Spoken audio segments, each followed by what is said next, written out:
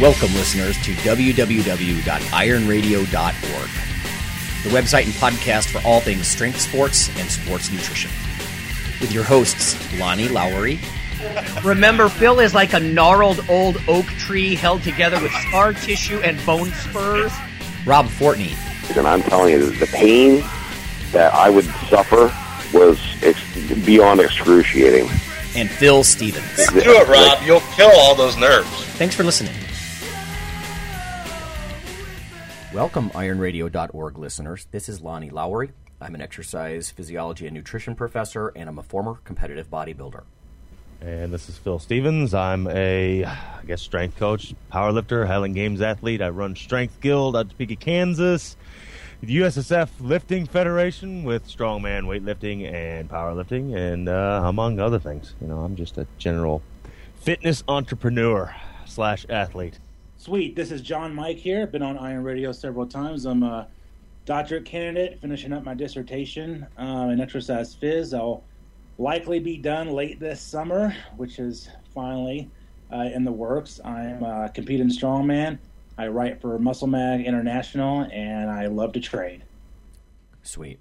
Hey, why don't we just start quickly with you? Can you tell everybody what you're doing your dissertation on to get your doctorate?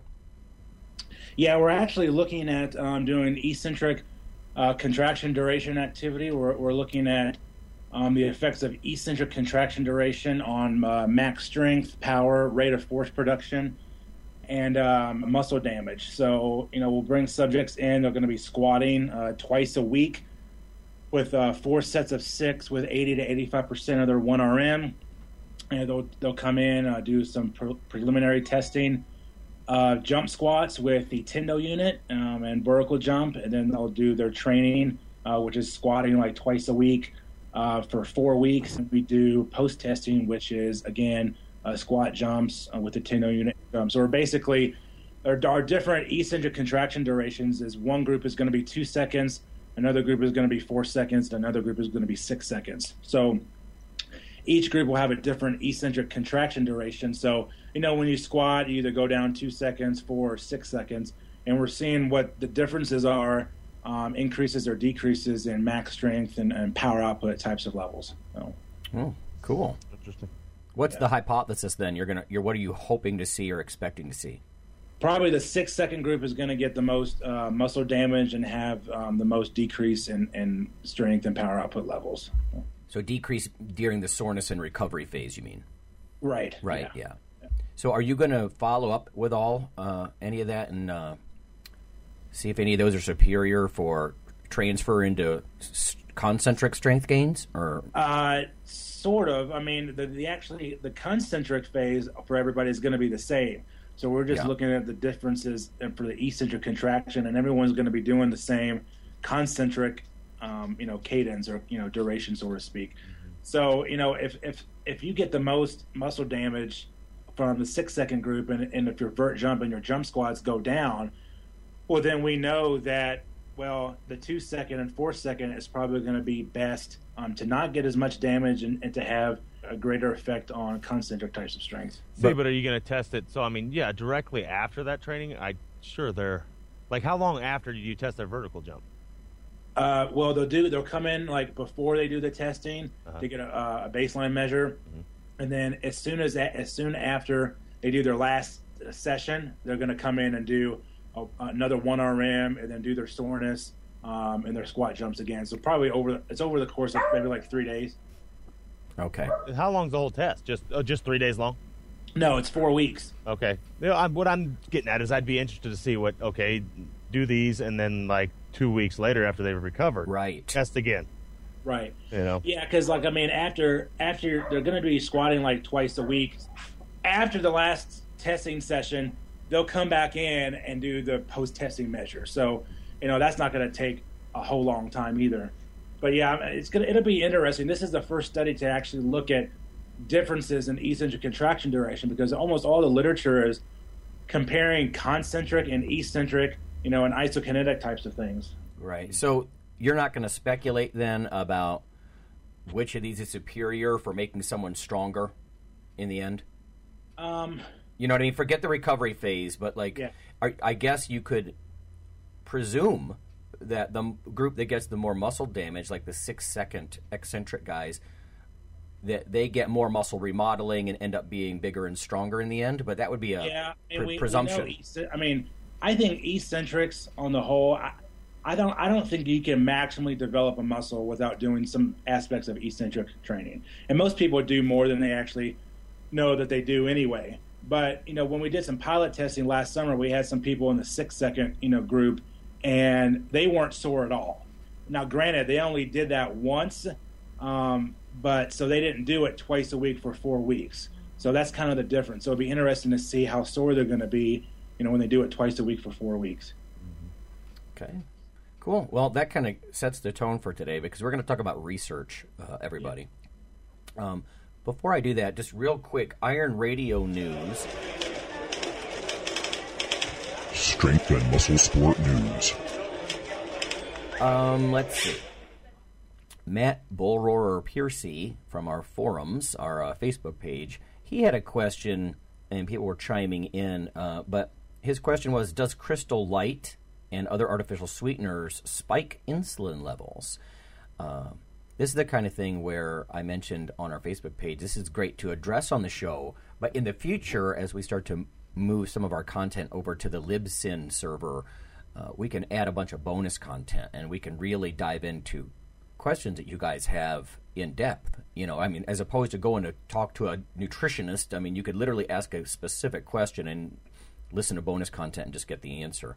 The short answer to this is, no, Crystal Light's not going to boost your insulin levels, but the problem with artificial sweeteners is they eventually lead to dysregulation of the pancreas. And by saying that, if you want to follow up, since we're not over on that new server yet and I can't do a ton of bonus content, if you look Science Friday last fall, they actually did an episode where this woman came out, this researcher, she did a big lit review, and basically her conclusion was that when you consume an artificial sweetener, your brain and your pancreas almost become disconnected in a way, in that your brain senses sweetness, and so the anticipatory response from your pancreas is to start secreting some insulin. Oh, sweet stuff, that must be sugar. Pancreas, get ready, here it comes. But then your blood sugar does not go up because it was Crystal Light, or sugar-free Tang or whatever. And then over time, she was suggesting that that blunts your pancreas's ability to respond properly. Because when the sweetness comes through your taste buds, your brain registers, and your pancreas is like, I don't know, this may or may not be a real sugar load coming my way, if you follow me. So that's the problem, is not so much that it spikes insulin, because it's not going to do that, but it's going to cause a disconnect or a dysregulation between sort of your hypothalamus and your brain and your taste buds and your pancreas, apparently. And again, go listen to Get It From the Horse's Mouth, Science Friday. It was within the last 6 months. But that's the concern with artificial sweeteners. Now, some people talk about screwing with your set point, your body weight and all that sort of thing. And I don't know. I think like so many things, when you try to fool Mother Nature, sometimes it bites you in the ass. But so that was that. And then I also wanted to make a comment, also in Iron Radio news. We usually get pretty good reviews on our iTunes page, but there was one review, and the guy's got a point to some extent, but I just wanted to address it quickly. He said something along the lines of, I'm just paraphrasing, that Lowry shares good information. He picked on me specifically, which is why I'm addressing this. But it's the same information that he was giving out 10 years ago.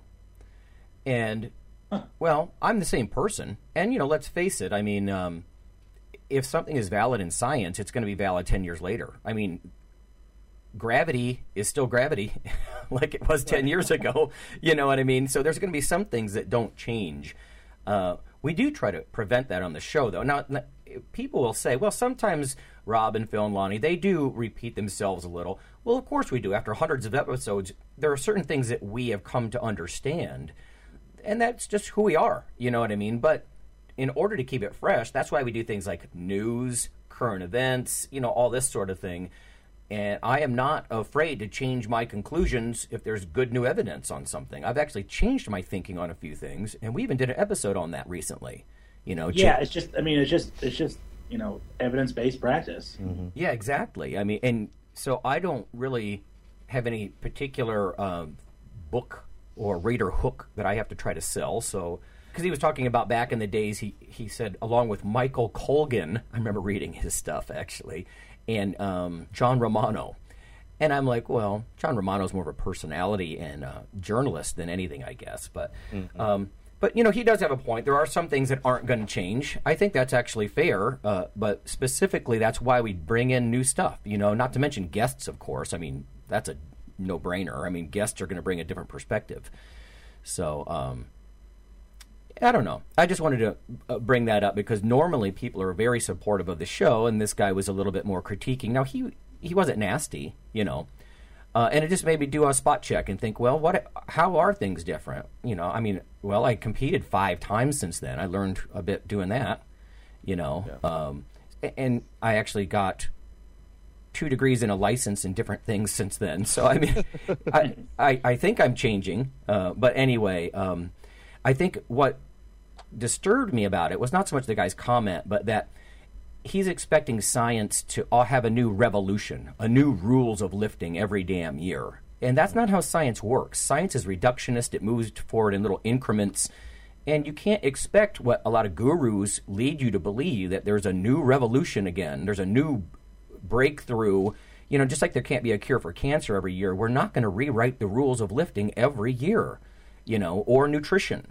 So, anyway. It's just to get attention. I mean, in some ways that's good, in some ways that's just ridiculous. But there's just so many people posting things anymore that I kind of posted a picture yesterday, and it was a kind of a quote from like Ben Franklin. Either write something worth reading or do something worth writing. That has a lot of truth to it. Yes, yeah, it does. Yep. So if this guy was a troll, because in one sense, I've almost gotten a little paranoid. And Phil, you know what I mean, being a forum moderator. Yeah. Sometimes people will come on and they'll almost try to degrade other shows or other coaches or nutritionists if they perceive you as a competitor. In one sense, that makes me giggle that maybe we're big enough that other people are trying to almost discredit us in some way. But I will put this out to listeners. If you think that we're fresh enough on the show and we're not just stale old scarred veterans, or whatever you think, leave a message on a review on iTunes, because it does help, to get the word out. And that guy's entitled to his opinion. Maybe he's just an experienced guy and he feels like bragging a little, like, oh, I've already knew this stuff. Well, I'm sure he knew some of it, but, I'd argue a lot of the stuff that comes out of Phil's mouth or my mouth or Rob's, and since he was picking on me, I'll take the heat. I specifically try to make it different. I mean, most of this stuff didn't exist 10 years ago. So, anyway. So that's Iron Radio news. And let's just get on to the topic then. We've only been speaking here for a few minutes, so I'll bring up a few of these things, and then we'll go to break, and then we'll come back with some more. What I thought I would do was, there's been a ton of research activity in my laboratory, my academic lab, and a lot of this stuff is not necessarily going to get published. Maybe a poster somewhere, but I thought we need an outlet so some people can know about this stuff. These are fairly well-designed studies, most of these. Some student involvement, so there's some learning going on. But some of this stuff, I'm like, that is genuinely cool. So let's tell the readers about it, or listeners.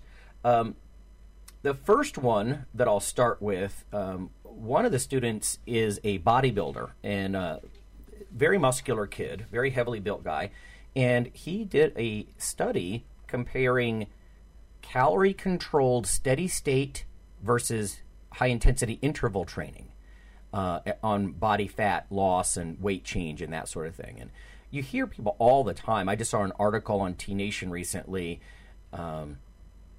One of the Cosgroves, I think, wrote something about the death of steady-state cardio, and some websites, they try to build momentum and get behind a particular idea, get their forumites in an uproar. But I haven't seen a ton of studies on this, and I don't know if you guys have either. But anyway, what the student did was he looked at, I don't know exactly how many calories. It was something like a 200 or 300 calorie amount. And of course, you can do that with high intensity interval. The HIIT exercise, you can do that in a matter of a few minutes. And with the slower steady state stuff, it takes much longer. And he was looking at body weight changes and everything. Now, one of my big critiques with a lot of this research, and I think this is a good message for listeners, is don't do a body comp study, as I'm sure Phil and John both know. Don't do one of these studies in about 8 weeks. 6 or 8 weeks is barely the threshold to start to change someone's body comp. I mean, unless you've got them on a starvation diet along with the exercise, I'm not sure exercise by itself is going to, make one group shredded and the other group not change at all. And I think that's sort of the message that you're getting on online forums these days is if you do any kind of steady state, you're not going to change one damn bit. And if you do HIIT training, with the high intensity intervals, you're going to just be shredded in no time. And I think that's an exaggeration. But long story short, he showed a general loss in body mass, but no differences when you actually use a BOD pod and go look. Short duration study, not much happened. Maybe that's not much of a surprise to people who are in the game, but at least over, I guess the take-home message, at least over a 6 or 8 week period, you can't detect, even in a laboratory, the difference between steady state and HIIT training. So when you read some of that stuff online, I mean, this is a very direct comparison. These people burned exactly the same number of calories, or very close, each session. One for the intense approach, one with the less intense approach. And I don't know. In this sense, at least over let's say a 1 to 2 month period, you're not going to see dramatic changes between those two things. So maybe that's just a sobering fact. I don't know. John, what do you think? Have you seen studies where people try to do body comp changes in short durations? Or Yeah, I have. And I just like you said, I haven't really seen much difference. And I think that's one of the limiting factors for those types of studies, that you're not going to see massive changes in 6 to 8 weeks. I mean, you need to go, 12 weeks, 15 weeks, maybe up to 20 weeks. But yeah, I mean, it seems everybody's either in one camp or another with HIT and steady state. They either love one and hate the other. But one thing about HIT is that, I mean, you do the body's potential to use lipids, as an energy substrate is greater, than steady state exercise. You have upregulation of enzymes and all this other stuff, but and it has more extent to EPOC, excess post-exercise oxygen consumption. Right. But yeah. I think both can be used well and in different contexts. Yeah. It's just a sobering message, I think, and the reason I'm sharing that is because, A, I don't think that's going to end up going beyond a poster, stage, but yeah, I don't know. I think the message that comes out from a lot of web writers and gurus, some of these people are educated, some not so much. They're just jumping on bandwagons, so they can get something published sometimes, and calorie balance is an important thing. It's not the end-all, be-all of weight management and body recomposing, but, you can't expect miraculous changes in under 2 months, In fact, the second one, before we go to break, is very similar. In this particular study that was, again, took place in the lab there, they compared just straight-up resistance exercise with endurance training. So not just steady state, like mild exercise, but straight out endurance versus weights, basically. And they looked at body comp change over a 6 week period. And there was a time effect, which was predictable, I guess, where everybody actually lost some of their waist to hip ratio. In other words, their guts got smaller. But they couldn't detect a difference between weight training and endurance training in this situation. Like, everybody got a smaller gut, basically. So they're just sobering messages, I guess. And this is a good example of science doesn't care what we want, right? I mean, it'd be nice to say that HIIT training and heavy resistance training is just far superior to jogging, and you're going to get ripped, and the people who are doing the pure aerobic stuff just aren't going to change a bit. Now, you can find some old stuff from Kramer, and there are some different studies that suggested that aerobic training, in addition to hypocaloric dieting doesn't really help that much. But, all these things add to negative calorie balance. And I just think sometimes the fitness public are getting a biased message, you know what I mean, as far as what this stuff actually means, or, the impact and the importance of it. Because, here, these are 1 to 2 month studies, and they can't even see the difference in body comp between weight training and endurance training. And I know, Phil, you've said this for ages, but this is where people need some freaking patience. You can't say 6 weeks to bigger guns. You know what I mean? I mean, these guys, they can't even see the difference with lab equipment between weights and cardio, in under 2 months, really. And that's not saying nobody can change, in an 8-week period. But, again, 6 or 8 weeks is about the threshold in the lab. So, have patience and set goals that are months or even years away if you want dramatic change. Okay, well, I'll tell you what. Let's go to break. When we come back, I've got a bunch of stuff on coffee. One of the things that I like to look at in the lab is energy drinks and coffee. I used to do a lot of protein research, but I'm getting more and more interested with some of these stimulant things because, wow, I mean, you can see an enhancement of, the stretch reflex and all kinds of cool stuff. So I think that's relevant to both bodybuilders and powerlifters. So let's look at that when we get back.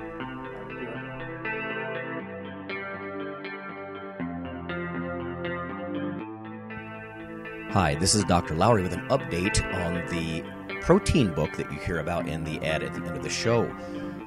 If you simply Google CRC Press and protein, there's a new development. On the right side of the page, you can see ebook, and there's a purchase/rent option. And the cool thing here is if you check that out now, because they have an agreement with VitalBook, you can actually download the ebook for $69 US. So that's 31% off the $99.95 cover price. So that's pretty fantastic. $69, I think that's going to drop it into the affordable range for a lot of people, and you can even rent it. Lower down the page, they have 180-day rentals and 1-year rentals, so you can access the book in electronic format and get some of this juicy information. So, thanks.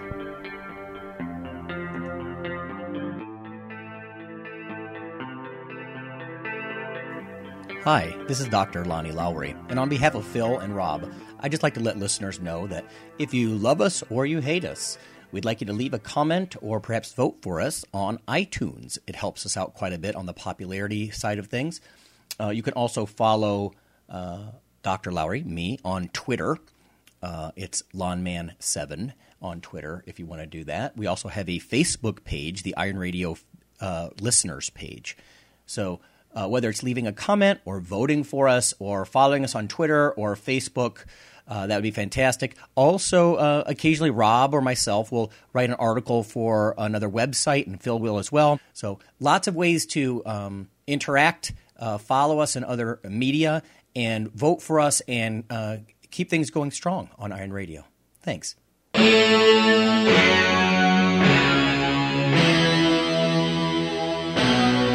Like your weekly fix of Iron Radio? In addition to being a popular institute on iTunes, we are also on email. Simply go to www.ironradio.org and sign up for the voluntary email. You'll get a once-per-week email, no more, that's little more than the show notes and a link to the audio.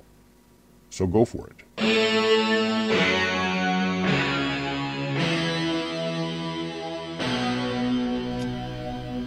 Okay, everybody, we're back. I was just going to add something in about the whole not seeing results in, 30 days, 8 weeks, whatever. Everybody wants it now, and I don't know. The best example that I've had recently was, one girl in the gym asked me after she'd trained for a few weeks, like, how long is it going to take me to be awesome? And I sat there and looked at her and thought for a minute, and I said, 10 years? That's going to deflate. Like I was crazy. I was like, well, that depends on what your definition of awesome is. To me, to be awesome, I'm sorry, it's going to take you 10 years. But, the group I run around with, it takes a long time to be awesome. So, no, and I mean, that's the same thing. I try and get people to throw out scales and stuff like that for a while if we're doing, weight loss and things like that. And everybody wants the now. And, it just doesn't work that way. Yeah. So even in the lab, I mean, they just can't detect it. I mean, so imagine, do you think other people are going to notice it? Hell no. Even lab equipment can't really detect this stuff. So, and like I said, I just think people get a unrealistic, exaggerated view of this stuff when they read some online articles and whatnot. About how poor steady state is and death of steady state cardio and that sort of thing. I mean, there's definite advantages to the interval stuff, but I would always do, frankly, a bit of both when I got lean for competition because I just felt like I needed that sort of negative calorie balance, But okay, so moving on a little bit, some of this is body comp related, and listeners already know that I have a big interest in coffee and stimulants and that sort of thing when it comes to specifically to lifting, because just like with we were talking about the old days with aerobic exercise was so popular. Most of the caffeine research until the last probably, 5 or 10 years was really aerobically oriented. And there's no doubt, I think, in my mind that caffeine helps endurance athletes. But what about us? What about guys who get winded when they climb a flight of stairs? We know the score. We don't have time to be charming. One of the things that you'll sometimes hear about coffee is that, and I've heard dietitians say this, at least the ones that aren't up on the literature, that caffeine in coffee can dehydrate you. And early work from Terry Graham said that doesn't happen. And I'm not surprised. But let me set the stage. This is from Daily News, and this is in support of this local study that was just done here in Ohio. But this says, after putting the subjects through a battery of tests designed to measure fluids in the body, they found no difference between the group that got coffee and the control group. It says, but does this apply to women? The researchers aren't sure, since women's blood hormones could affect the results differently. And so we're looking at some gender differences and some hydration differences ourselves. And this particular one, I think, may end up getting more attention from me. What they did was they had subjects drink about 16 ounces of coffee or water and then exercise, and then they basically looked at their body composition in their urine fairly closely, urine-specific gravity it's called, to see what happened. Were there any differences? Well, long story short, I was actually surprised by this, but the bod pod in the lab could actually detect a difference in fat-free mass just by drinking 2 big cups of coffee. So clearly the water registered, that it was in their bodies. And I wasn't even sure the bod pod would be able to pick that up. But it did look like there was a trend toward increased fat-free mass. Now, this is a lesson in itself, right? Because sometimes you'll hear dietary supplements that include creatine. They'll say, an increase in fat-free mass in just 2 days. Well, yeah, water's fat-free, so it's just water in this case. But I was actually surprised that the bod pod device could actually pick that up at all. So there was a bit of an increase, a trend at least, toward an increase in water, in body water, fat-free mass. And the coffee group actually went up a little bit more than the other group. And I thought that was interesting because you hear so much that coffee's dehydrating, but in this case, it looks like some of the compounds in the coffee might have helped you absorb the fluid even a little bit better. Again, there's just some trends in this data. And then they looked at the urine, and the coffee group a little bit afterward had more dilute pee. And that suggests that they were generating more urine. But because they had more absorption, at least that's what the earlier data suggested, it looks like they absorbed more fluid and then peed it out, more rapidly. At no point are any of these numbers anywhere near dehydration, though. But anyway, I thought that was sort of an interesting little paper. It's all very acute, right? Coffee versus water. Who's the author of that? Well, these are a couple of students. So okay.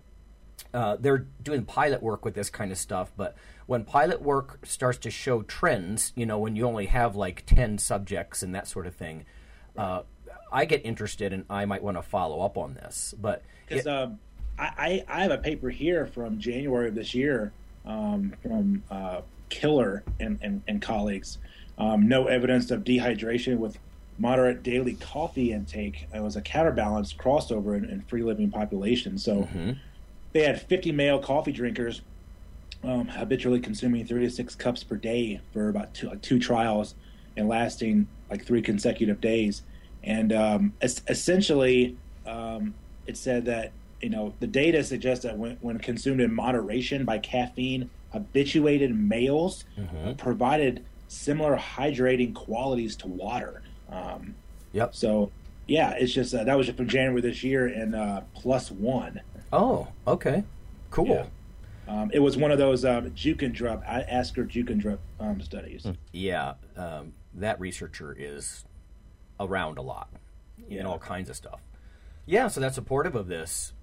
If anything, yeah, it looked like it was more hydrating because they gained a little bit more fat-free mass, and then they had more dilute pee immediately after. It looks like they absorbed more and they peed more, but not to dehydrate. And so that's the kind of stuff where, honestly, a lot of Phil, I don't know what you think, but I mean, power athletes, I don't think there's usually a big concern over daily training-related dehydration. I actually deal with it more than you'd think. Really? Yeah, I think it's just because the general public now is dehydrated. I deal with a lot of people cramping up because they're dehydrated and low on freaking electrolytes, oddly enough. Yeah. But, I mean, that's poor nutrition and hydration at the same time. Yeah. And I've seen a lot with people that they go on a diet, and, of course, they automatically think low sodium, and then they end up cramping up on me. Oh, yeah, that's not going to help. Yeah, well, you know what I mean as far as what I'm thinking, at least, is it's non-continuous. It's generally shorter duration. I mean, unless you're going to go in there, you're just really jazzed and you're going to do a 2-hour marathon or something. But, when you're doing heavy work and that sort of thing, there's more of a pause between sets. You know what I mean? Yeah, you got time to take a drink, stuff like that. Yeah. And as far as, I don't want to have any coffee before I go in, I can't see a lifter being concerned about that, I'm going to dehydrate if I drink this coffee or whatever. So, no, you're right, too. There's a lot of things that lead into cramps, from magnesium and potassium lack to low glycogen stores. I mean, lots of things go into that. People try to pigeonhole it, as one or two things causing it when it's a lot of different things. But that's almost interesting. And again, it might be worth following up on, especially after what you just said, John, with the other people are giving that some attention. So we got to get away from this whole, coffee causes dehydration. I mean, I remember doing animal studies, and literally I was elbows deep in the midsection of a big dog. You know what I mean? I could literally see the little ureters going down to the bladder, and sort of that diuretic kind of effect when you put caffeine in the system like that. And I think that's where a lot of that early stuff came from. But, of course, coffee is fluid itself, and I used to say it's not an ideal hydration drink.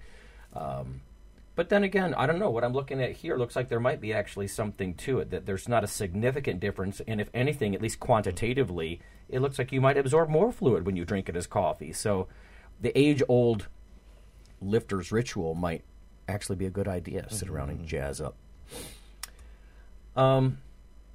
Couple of other things. I wanted to look at a follow-up on some of the stuff we were looking at that I've discussed on the air before, as far as explosive performance. And Phil, you and I were talking last week about speed work and whatnot, and that seems to be where a lot of these effects are. Like, I have not yet looked at 1 rep max, but using 30 and 50% loads, there is a difference after you get a whopping dose of coffee. And they actually put EMG electrodes on the subject. So they wanted to see, triceps, pec, quads, hams.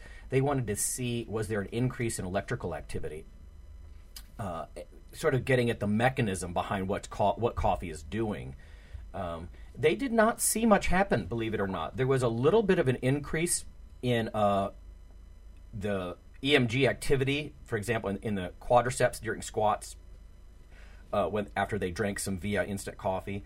And they saw a little bit more juice coming down the triceps when they looked at the bench press, but it was utterly statistically non-significant. So I don't know, maybe a little bit more electrical activity, think about it like juice coming down your wires, but not enough to really be a good, reliable result. It was a very minor kind of result. So maybe there's something else going on. There's a lot of speculation on how caffeine actually helps a muscle contract stronger. A lot of it has to do with like calcium release as it rushes in and out of the muscle and that kind of thing. Maybe it's more chemical than it is electrical. Yeah, but it's also, too, I mean, you have such more stimulation of catecholamines, epinephrine and norepinephrine, which is, I mean, that's going to excite the muscle in and of itself. So, I mean, that seems to be where it starts. Right.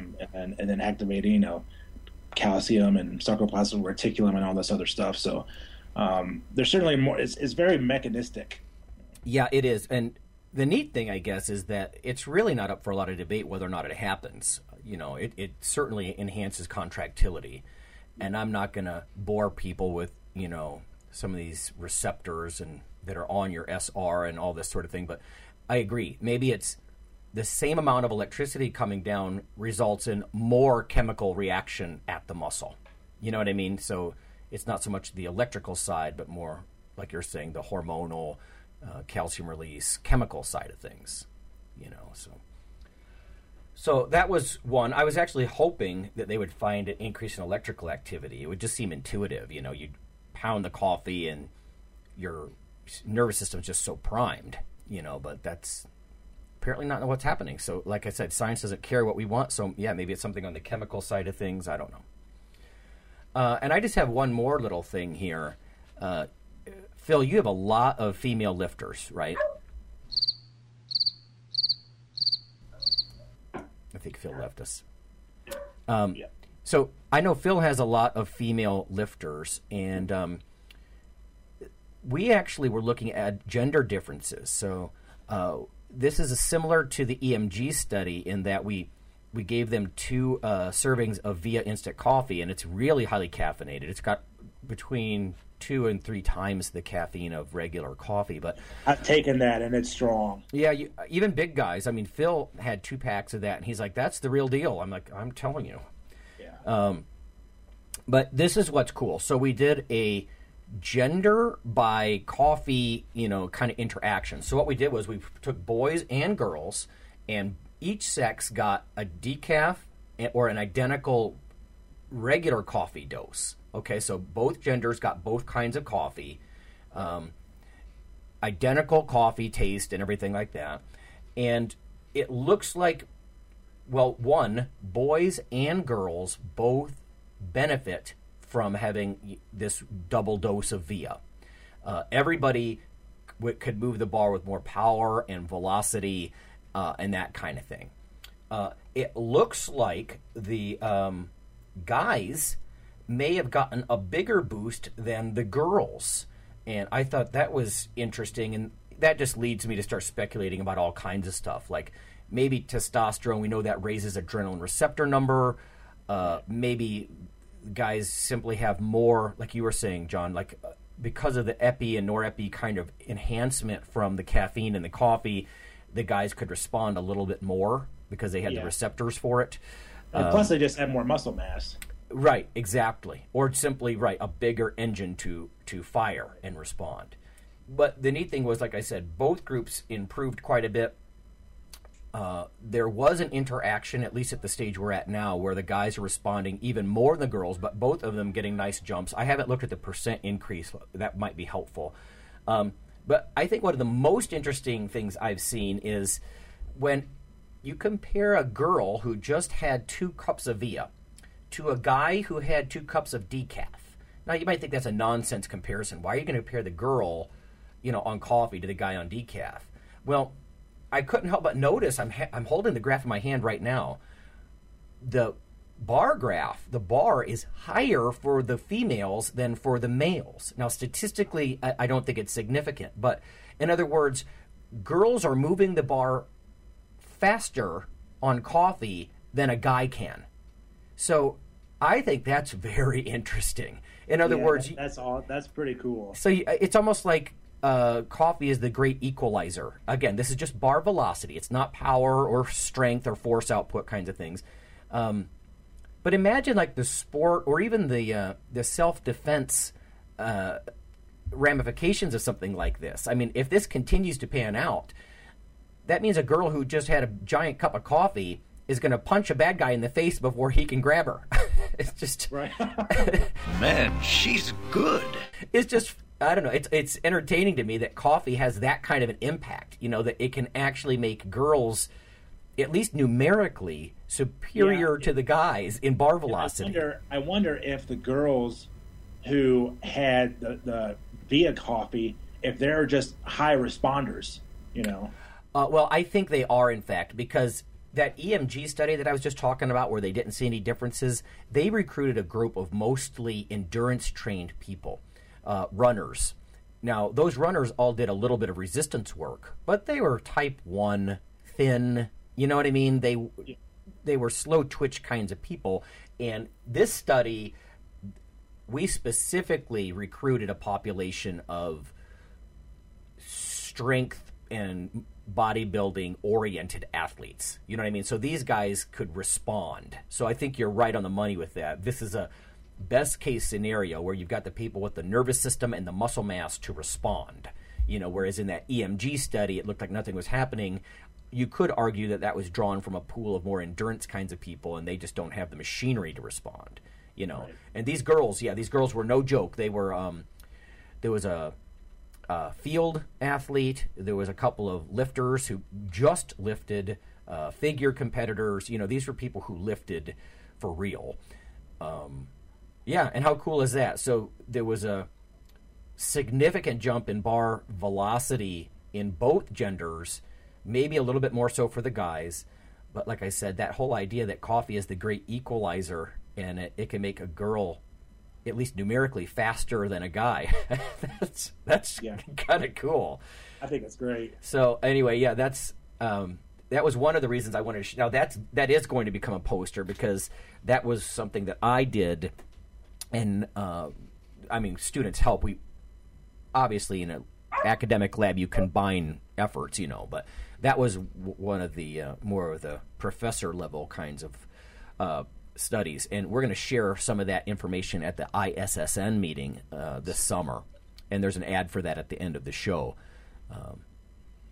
But I don't know, you know, Phil and I were speculating last week about what's the real advantage of moving a bar more quickly. Like, you know, Phil was saying, listen, if you grind out a big bench press, that's still a winning move in powerlifting, you know, unless you've got something like weak tries or something like that, where you need the velocity coming out of the hole, and then you can kind of coast through the end of the lift.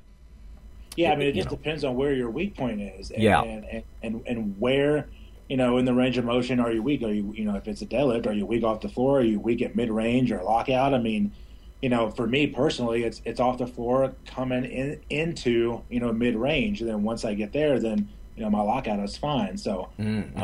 I mean, speed is certainly a very important factor, and it's often overlooked and somewhat underused. Well, I can tell you, too, and I know you're aware of this, but a recently submitted paper, I literally looked at the effect of Via Instant Coffee on stuff like bar velocity and power output, and it's somewhere like a 9% or 10% increase. And when you compare that to something like 10 or 12 weeks of periodized lifting just for power, you can get in 60 minutes with a couple of cups of coffee what takes you 2 or 3 months to achieve with training. Now, you might say, yeah, but the training is you know, that's not, like the coffee's almost doping in that sense. The training brings real nervous system changes, you know what I mean? But that to me, at least, it underscores the potency of coffee when it comes to something like bar velocity or even speed work, when you can achieve literally with 2 cups of coffee today what would arguably take you 2 or 3 months of training to achieve. Yeah, I have coffee every training session. I mean, for 30 minutes before I go train, and I've compared with coffee and not having coffee, and the difference is just remarkable. You know, what you feel and what you can produce. Sometimes I think that when you have like heavy hardcore lifters and they have coffee, I think they're more high. They respond better to it, and they're high responders versus, you know, someone who an equivalent to an endurance athlete. Just something about the lifting just because of the contractility and what it does in the muscle and the mechanisms, just makes you more responding. Yeah, I almost took that a step further, too, is there's actually a gene or a small set of genes that make people respond very differently to caffeine. Some people are much better responders, some people much less. And I think if listeners think about it, you probably know people who get super wired from coffee and other people who they could drink it before bed and it doesn't do anything. Right. So I agree with you 100%. I think maybe it's training status. Like you said, some people are just built to actually, you got the right machine to put that kind of fuel in, Yeah. And then there's also that genetic component where I'm thinking there's a possibility, and this would be an interesting study to see if a lot of the power athletes, the lifters and the sprinters and whatnot, they self-select because they have the right genetic makeup to respond, to stimulatory kinds of things, adrenaline, coffee, whatever. And then the endurance athletes maybe they've got the genetic makeup where they don't respond as well, at least in a power environment, I know coffee helps the endurance athletes too, but it would just be kind of cool to see what's the percentage of this genotype in a power population versus in a runner population. I just wonder if it differs. It'd be a cool study. Definitely. Anyway, well, that's about all I've got. Like I said, I just wanted to run down through. There's a couple of other studies we've been looking at, like barefoot versus shod sprinting and running and that kind of stuff.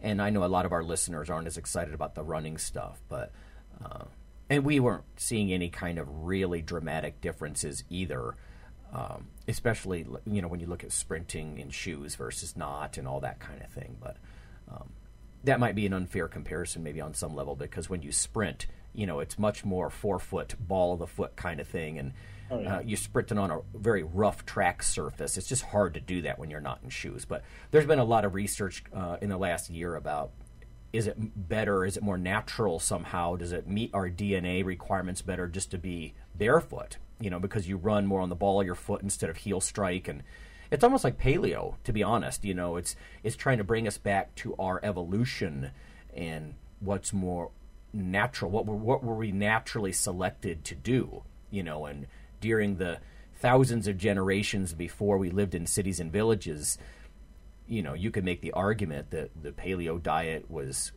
what we were selected to actually run on, or that bare feet were actually what we were naturally selected to do. And, technology in all its different ways, whether it's food industry or shoes or whatever, it just changes the picture a lot, So people have different opinions, of course, about paleo, and I think the version of paleo they get online is not the academic, not the real version, frankly. But it is neat to think that, it's just like anything else. Technology, we can wed technology in good ways or in very awkward ways that actually ends up screwing us up in some way, So, I don't know, any final thoughts? What's going on with you these days? Oh, gosh, all kinds of stuff. Getting ready to start data collection here. We've already recruited probably about 12, 13 people, and we're going to get some people in here shortly to start doing the consent and getting ready to train, have them train. And I'm leaving next week to go to Columbus, Ohio for the Elite FTS Learn and Train Seminar 8, and I'll be giving a talk on overtraining, actually. It's called Overtraining, Truth, Lies, and Consequences. Sweet. So that'll be really fun. It's always a blast to go back there, and still writing for Muscle Mag and working on some other articles, and it's just staying busy.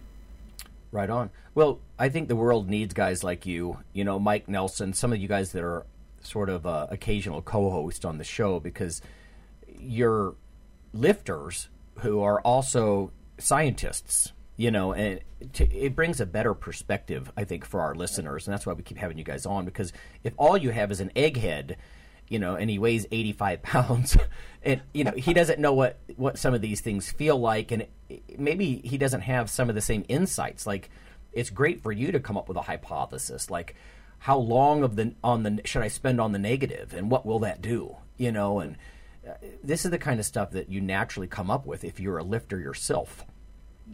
So. Oh yeah, there's just, there's you can spend an entire career just coming up with just excellent questions to answer just based on your own training experience.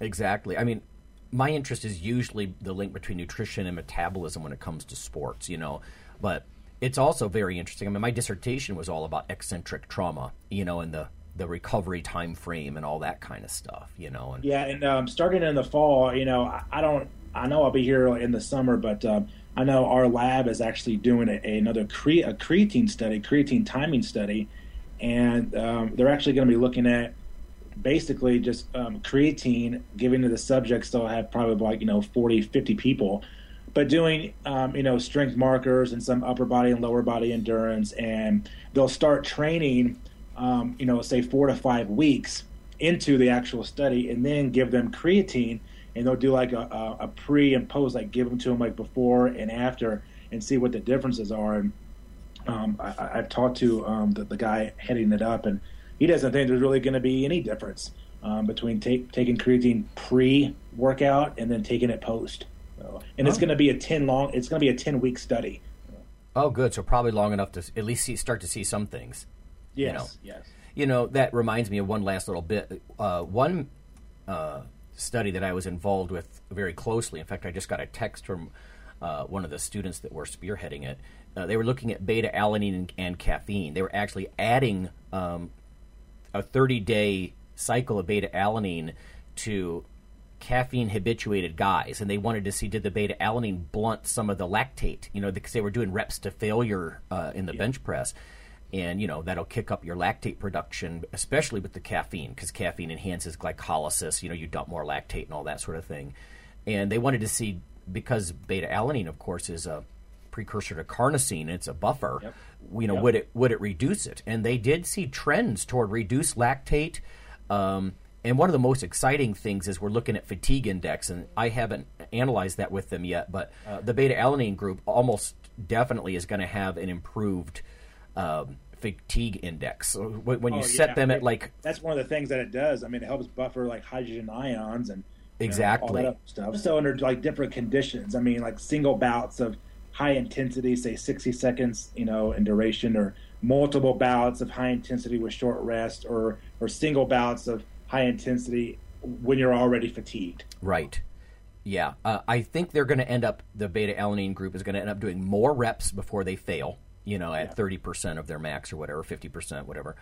But a trend toward lower lactate. So I just thought what was cool about their paper or their poster, because I think this is actually going to see the light of day, this one, is there probably will be reductions in lactate by the time this is done, and there's going to be less fatigue. And again, the coolest thing is that it's beta-alanine added on to a 300 mg dose of caffeine prior to the workout. So that's pretty awesome, because I mean, beta-alanine in and of itself, I mean, I can think of like 4 or 5, papers now that it doesn't really seem to improve max strength in and of itself. So I'm kind of curious of if they're going to assess max strength, if that's going to stay the same or go up since you've now added caffeine. Right. And what interested me metabolically was caffeine increases lactate production, beta-alanine decreases it, yet they're both ergogenic in different ways, So, we need to have some studies that start stacking one thing on top of another, just one step at a time, because I know there's some supplements out there that have beta-alanine and creatine, but I suspect in the foreseeable future that you'll have beta-alanine plus caffeine. So. Yeah. Well, we'll see what happens. I'll let everybody know. Like I said, that's under development right now. So cool stuff going on. Like I said, lots of coffee stuff, and it's just helpful to learn some of this stuff. Like somebody who's uncharitable might say, oh, well, so coffee helps lifts, so what? Yeah, but how much? And does beta-alanine help even further?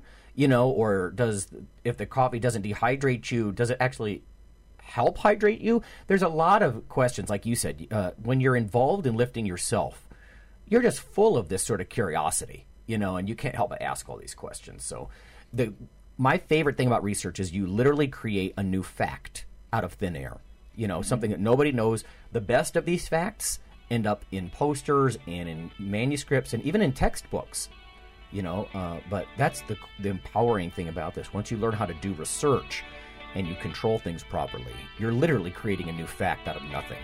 It's a whole new level of thinking, you know. All right. Well, thanks for joining us. Oh, thanks a lot. Thanks for having me. It's always really fun and a blast. We will see everybody next week. Phil head to Jet, and we'll see you then.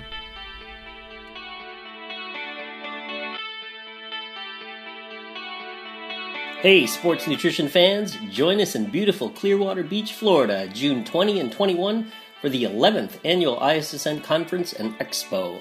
You'll learn the latest, greatest sports nutrition from the best minds in the business. Some of our speakers include Juan Carlos Santana, Dr. Mark Tarnopolsky, Gina Lombardi, and many, many more. You'll learn about intermittent fasting, how to exercise to offset poor eating, and also nutritional strategies for maintaining or gaining muscle mass. But the best part is you'll get to rub elbows with the best scientists in the business. The ISSN, why would you go anywhere else? Go to www.theissn.org for more information. That's www.theissn.org for more info. See you there.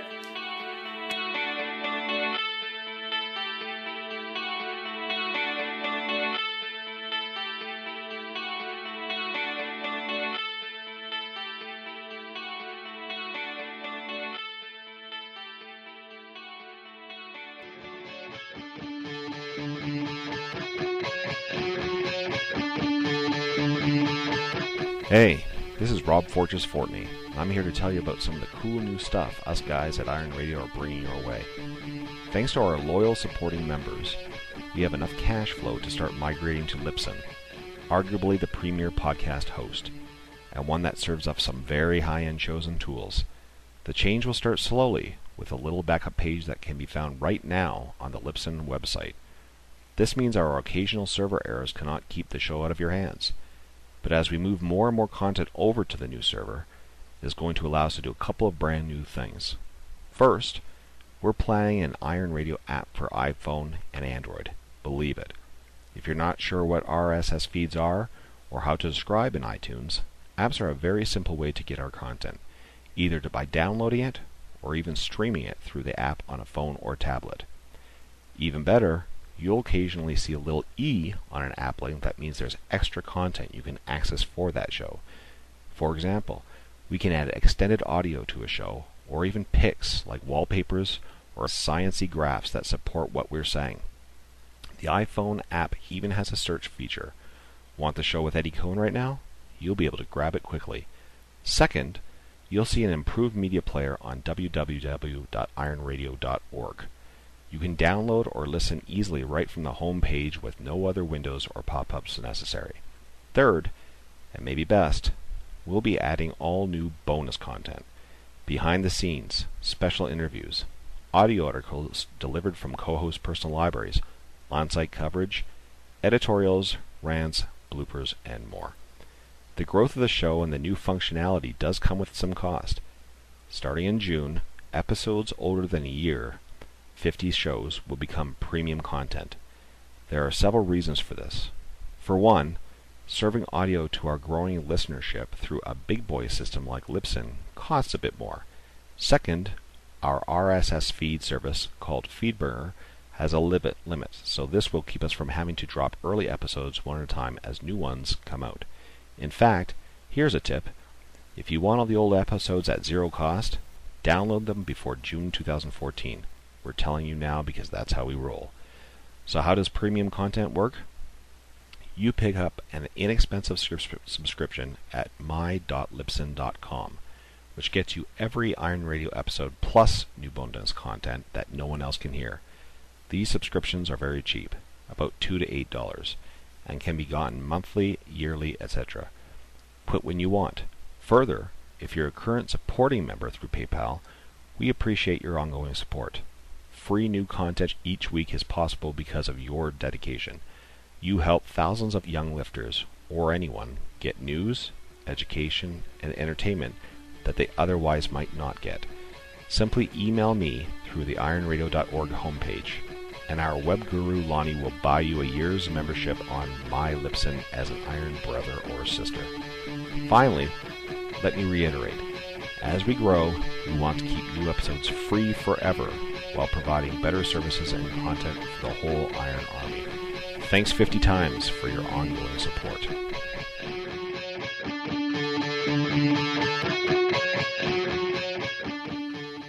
Iron Radio is accepting donations. If you like what we do, the professors, the scientists, the bodybuilding show promoters, the athletes themselves in powerlifting and bodybuilding, please consider making a donation or maybe buying something from the ironradio.org store.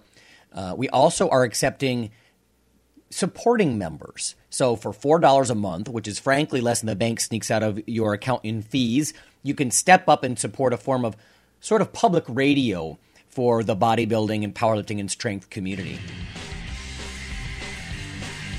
The Iron Radio podcast and all of the audio on ironradio.org is for informational purposes only.